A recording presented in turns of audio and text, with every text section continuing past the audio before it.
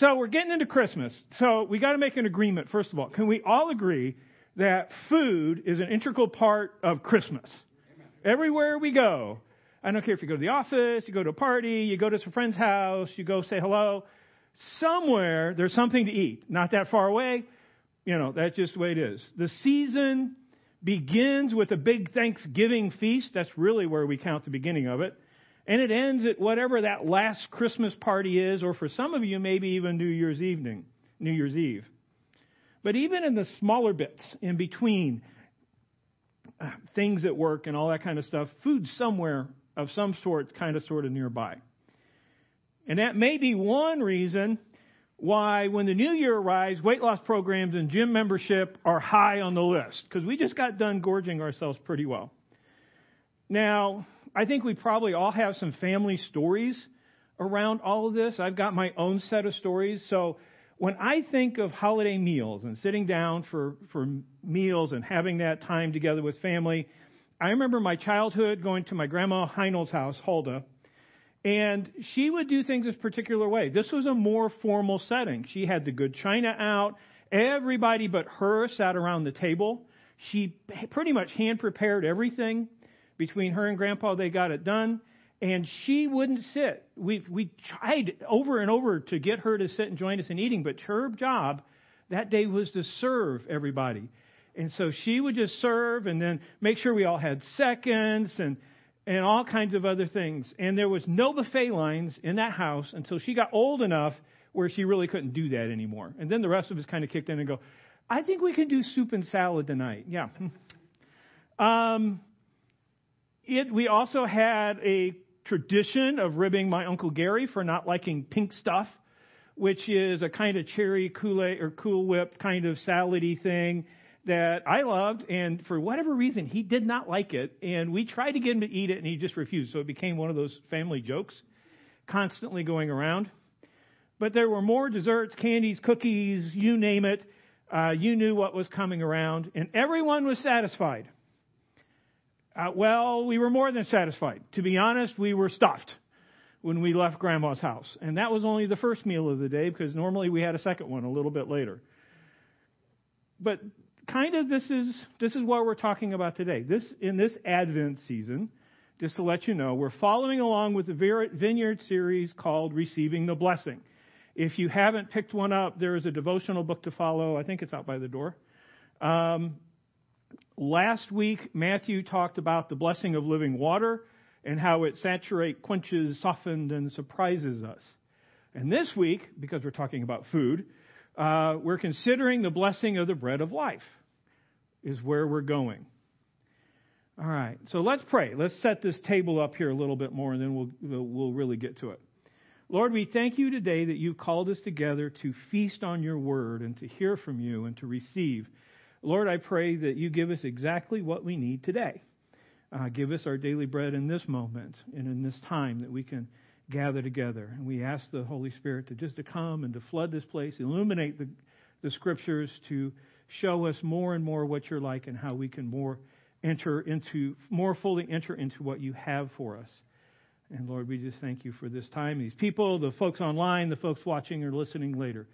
In the name of Jesus, amen. All right, so the keystone verse to today is very simple. It's John 6:35, just even the first part of the verse. And it says this: Jesus said, I am the bread of life. Whoever comes to me will never be hungry again. Now, this statement, I am the bread of life, is kind of the pinnacle revelation to a series of events that begins back at the very beginning of chapter 6.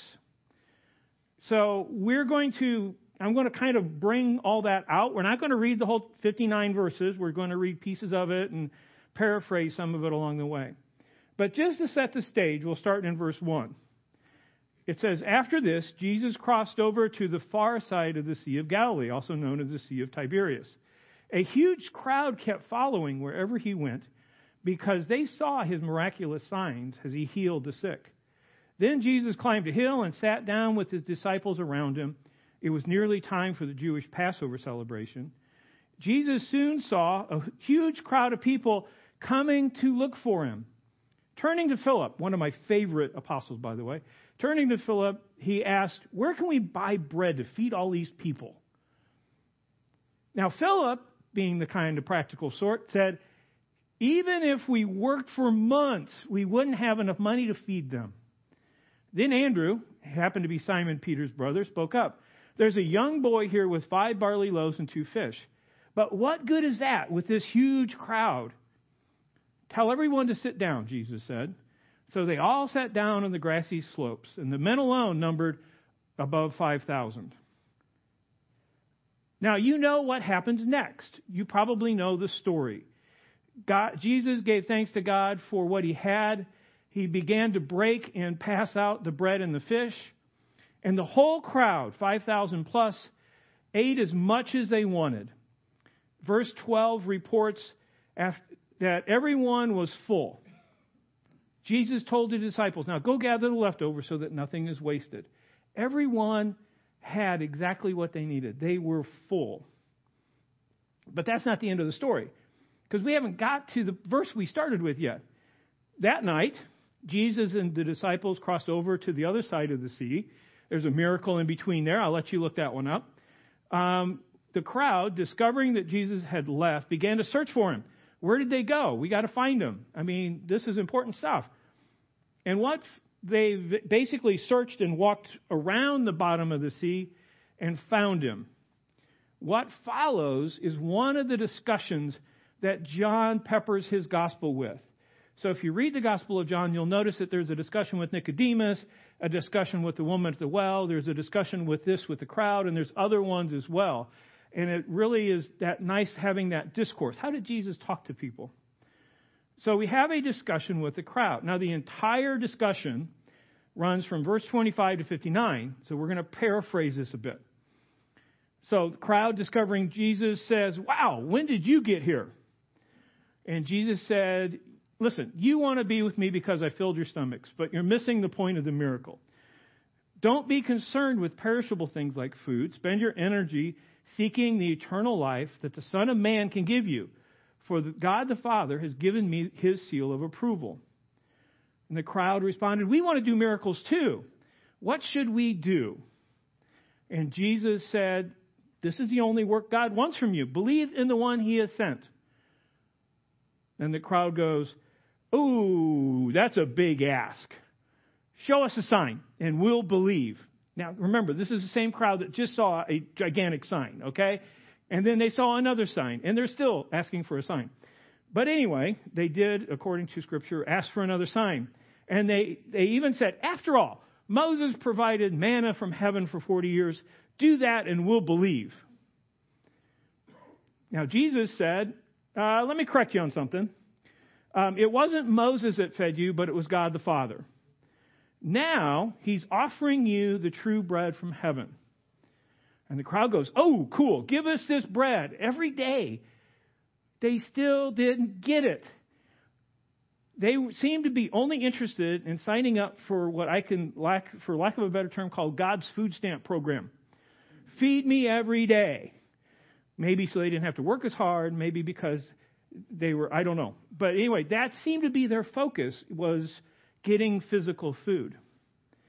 But it was after that point that Jesus says, I am the bread of life. Whoever comes to me will never be hungry again.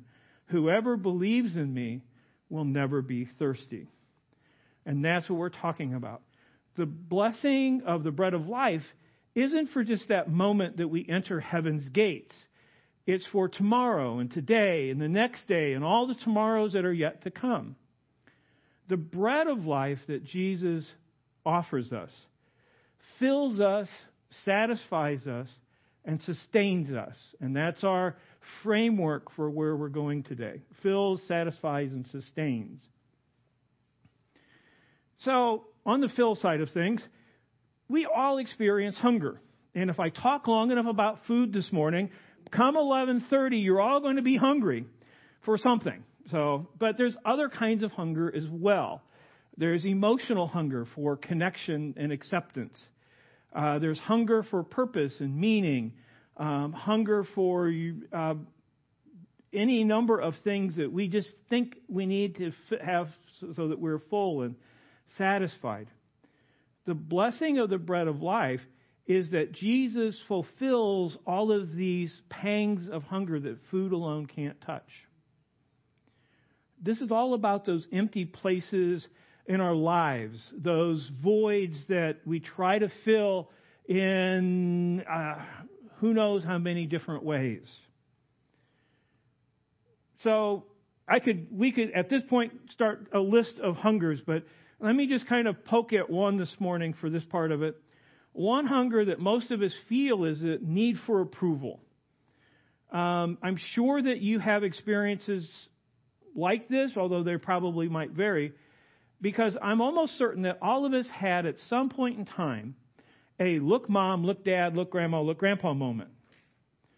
And those are the times when we spent time hand-picking dandelions and giving them to our mom. Or an artistic expression of finger painting that we hope is going to get hung on the refrigerator. Or that moment we're standing on the diving board going, hey, Mom, look at me, and then we try to dive in and make ourselves look cool. We all have those moments where we want that attention. We want to know that somebody's watching. So early on, we kind of grew that need for approval. We need to know that. And like all pangs of hunger that we need, those hungers can either drive us towards positive or negative actions and behaviors. Kind of what we do with them is what counts. So let me give you one of my examples on this one, the need for approval. So, it's been quite a while. I worked for R.K. Dixon. That's getting on 15, 16, 17, 20 years ago now. Or even longer. Anyway, time gets away from you. I remember one specific day. One of my coworkers was kind of a cantankerous guy that didn't really care what you thought and pretty much said things he shouldn't say. And me and him, I wanted him to approve something we were doing. I wanted him to say, yeah, that's a good job. You should have, I'm glad you did that kind of thing. Or that's what we should do. And we basically had a really big blowout disagreement on it. And I remember, it was hurt, it was disrespectful, it was cutting, there was a lot of things that went into it. And I tore out of the parking lot. Any of you guys ever do that? Would instead of leaving gracefully, you kind of accelerate as fast as you can to get out of here? Okay, that's where I was at right in that moment. So hopefully you're with me a little bit. And that's when God spoke and said something along the lines of, why are you looking for man's approval when you have mine? And that was the day that balloon popped for me. That doesn't mean I still don't look for that, and I still am not grateful when there is approval, but it also means that if it's not there, God's still there. I can check in with him and see what's going on. That's part of the blessing of the bread of life. So when we speak about the bread of life filling us, I want to portray it in such a way that Jesus completes us. All those empty spaces, no matter how little or how big they are, all those, he will fill all those things that we add to our lives that may give us moments of satisfaction, but it is Jesus who completely fills that void or that emptiness that we feel. But that's only the first part, because now we talk about satisfy. What's it mean when we talk about the bread of life satisfies us? Now, being filled and satisfied kind of sort of overlap. There's a little bit of, when you think about it, they kind of run over each other. But there is kind of a difference between them. Think of it this way. Being filled is all about quantity. After Grandma, we ate a ton at Grandma's house. Okay, quantity. Also quality, but which we'll get there. Being satisfied is about quality. We can fill our stomachs with potato chips, cookie, and candy. Ask any 12-year-old, they can tell you that. And those things may provide us a momentary satisfaction. They do fill us up. We're not hungry anymore. But in the long run, they don't provide everything that our body needs to grow and function correctly, right? We can't live on a diet of potato chips, candy, and cookies for very long. Eventually, that will catch up. I think I want to try, though, just to see if that theory is right. So along with the need, say, for approval, we also experience other needs that have to do with that quality of those things that we need to grab onto. And some of those are like the need for purpose and identity. We need to know that somehow and in some way we matter to others, our world, and to God. And the crowd, back to John's story, the crowd felt that need when they asked, what do we need to do in order to do miracles like you do? And how did Jesus respond? What was satisfying beyond everything else? God only asks that you believe in Jesus, the one he sent. That is the ultimate satisfaction. Now, it goes a little bit beyond that. It is that, but let me explain why that's satisfying and what the mechanic is a little bit. Now, I did not grow up in a church that utilized the Westminster Confession of Faith. I actually learned about it when I went back to college. But their very first question in their catechism, in their confession of faith, the first question is, what is the chief end of man? We could say it this way: what is the primary purpose for humanity? And the answer that the respondent is to give is something along the lines of, man's chief end is to glorify God and enjoy him forever. So we could kind of say it again, a little bit more modern language. Humanity's primary purpose is to glorify God in all things and enjoy him forever. That's where our satisfaction is at. Because you see, it's not just that filling, it's the outgoing that seeps into our body and does something good for us. It's long lasting. Paul put it this way, 1 Corinthians 10:31. Now again, this is at the end of a long segment where Paul is actually addressing a disagreement that's happening in the church. But he concludes with this: so whether you eat or drink or whatever you do it all for the glory of God. There's a huge blessing of satisfaction from the bread of life when we do that, when we bless God, when we seek his glory. Now, an old example, but one that you may know or may not know, is classical composer Johann Sebastian Bach. Now, I don't know how many of you guys are classic musical buffs and all that kind of stuff. Probably with this crowd, if you're like me, I'm more 70s rock and roll. I could tell you all about that, but don't get me into the classic composers. I know Bach, Beethoven, and that's about it. Only because some rock and roll genius put a song together in the 70s based on one of those songs, or Trans-Siberian Orchestra, or some other variation thereof. But during his lifetime, Bach composed a lot of works. And you may not be able to recall any of the titles. Part of the reason is their titles are really boring. Cantata in D major for something or other, and very seldom do they have meaningful titles. There is one that you may have heard of, which is called Jesus, Joy of Man's Desiring. That's an old hymn of the church, or became that. Anyway, the reason I bring up Bach is because he habitually initialed his handwritten compositions SDG, which is not his initials. His initials, of course, are JSB. SDG is an acronym. Stands for the Latin phrase Sole Deo Gloria. And I not speak my Latin this morning, so I was out of practice. So Sole Deo Gloria simply means glory to God, or all glory to God. Glory to God alone, depending how you want to translate that. Now, Bach wasn't very famous in his lifetime, but his works have become more famous over time, and all of them portray his deep satisfaction in Christ, because that was his desire, to bring God glory through what he could do. There is just something about glorifying God in worship, however that means is, worship and service, doing things, speaking things, just loving on people, that is deeply satisfying. So one of the examples for me is, I can't tell you how many, our small group meets on Tuesday night, typically. I can't tell you how many small group nights I get home from work and I'm going, oh, do we have to go? Yeah, I'm the leader. I got to go. Okay. Really? Okay, I'll go. But by the end of the evening, between fellowship and partaking of the word and spending time in prayer and worship, that is refreshing. There's a refreshment that comes out of it. I leave after a couple hours of hanging around people, which is different for me because I'm not the normal part that hangs around people. I'm kind of more energized, which is unusual for me. Usually it's the other way around. But that's because we're centered on God during those times, and worship and praise and each other and loving. And it's cool, and it's refreshing, and it's building, and it's satisfying. In a way, there's a lot of talk about what's your identity? Who are you?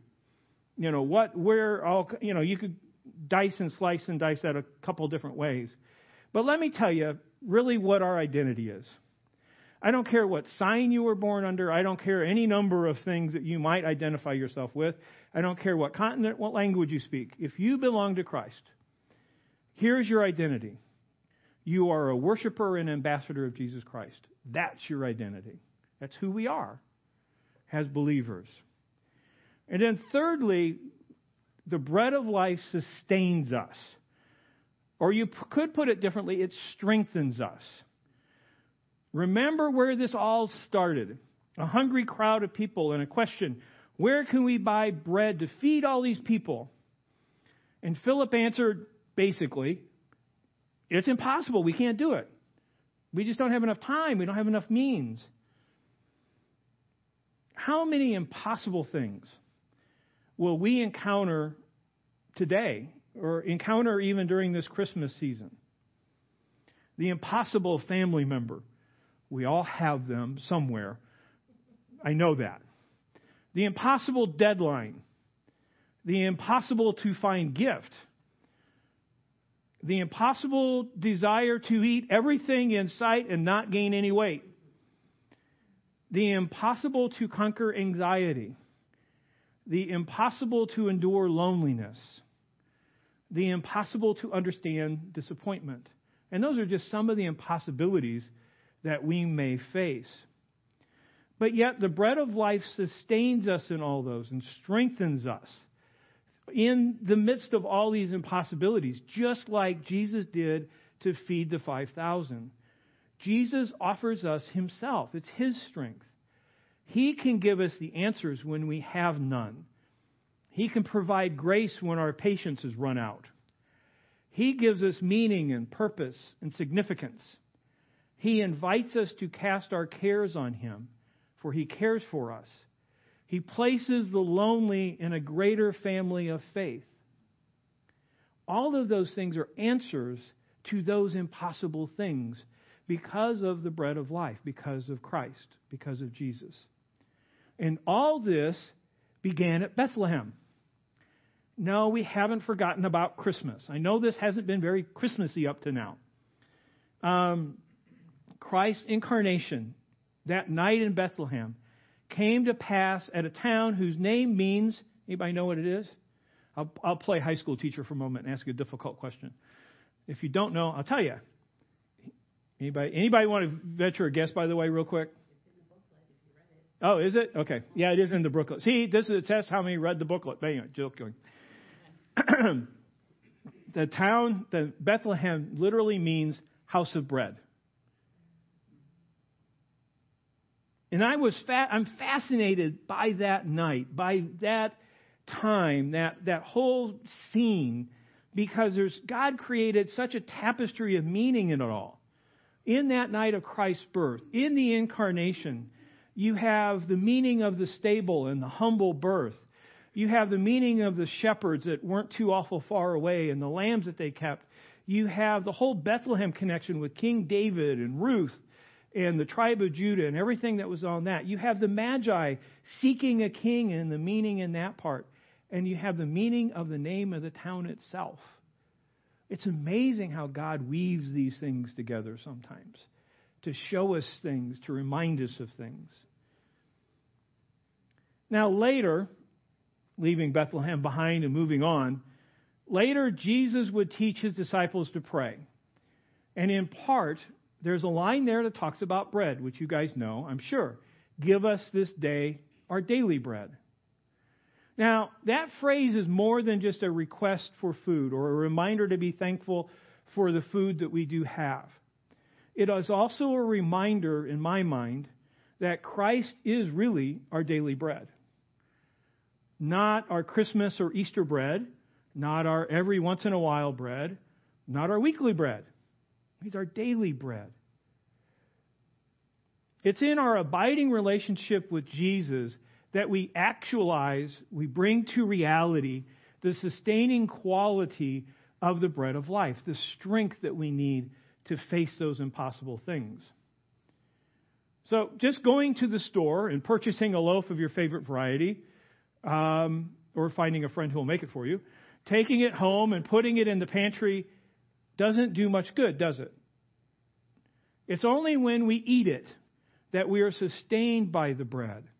And Jesus explains how this works by using a different metaphor in John. So skipping out of bread and going to vines and branches, take a look at John 15 in verses 4 and 5.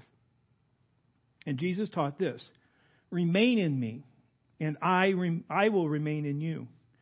For a branch cannot produce fruit if it is severed from the vine, and you cannot be fruitful unless you remain in me.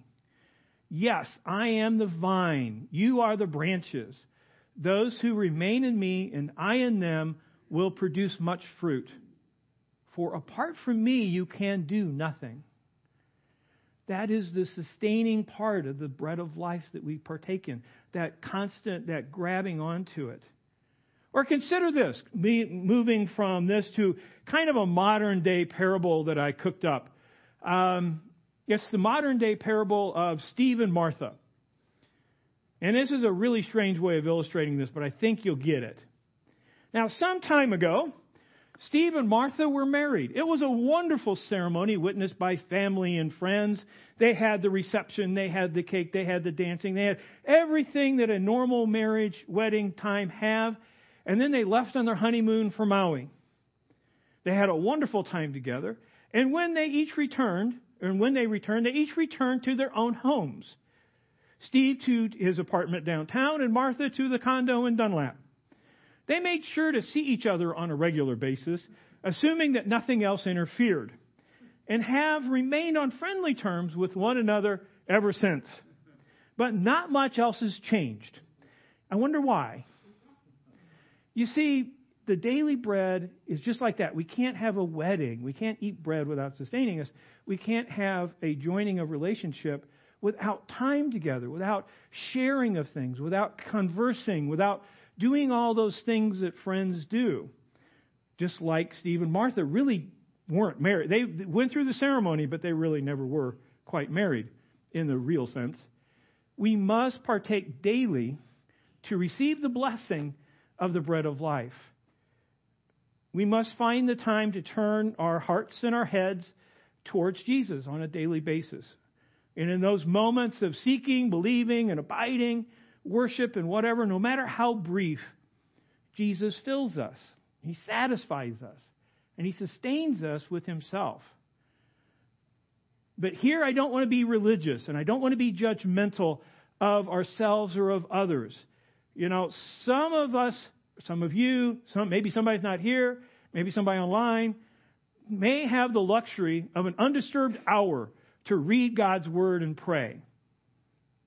While others may only have the time to do so during their commute as they're dodging cars, and they may only have time to read a verse of the day email at break time.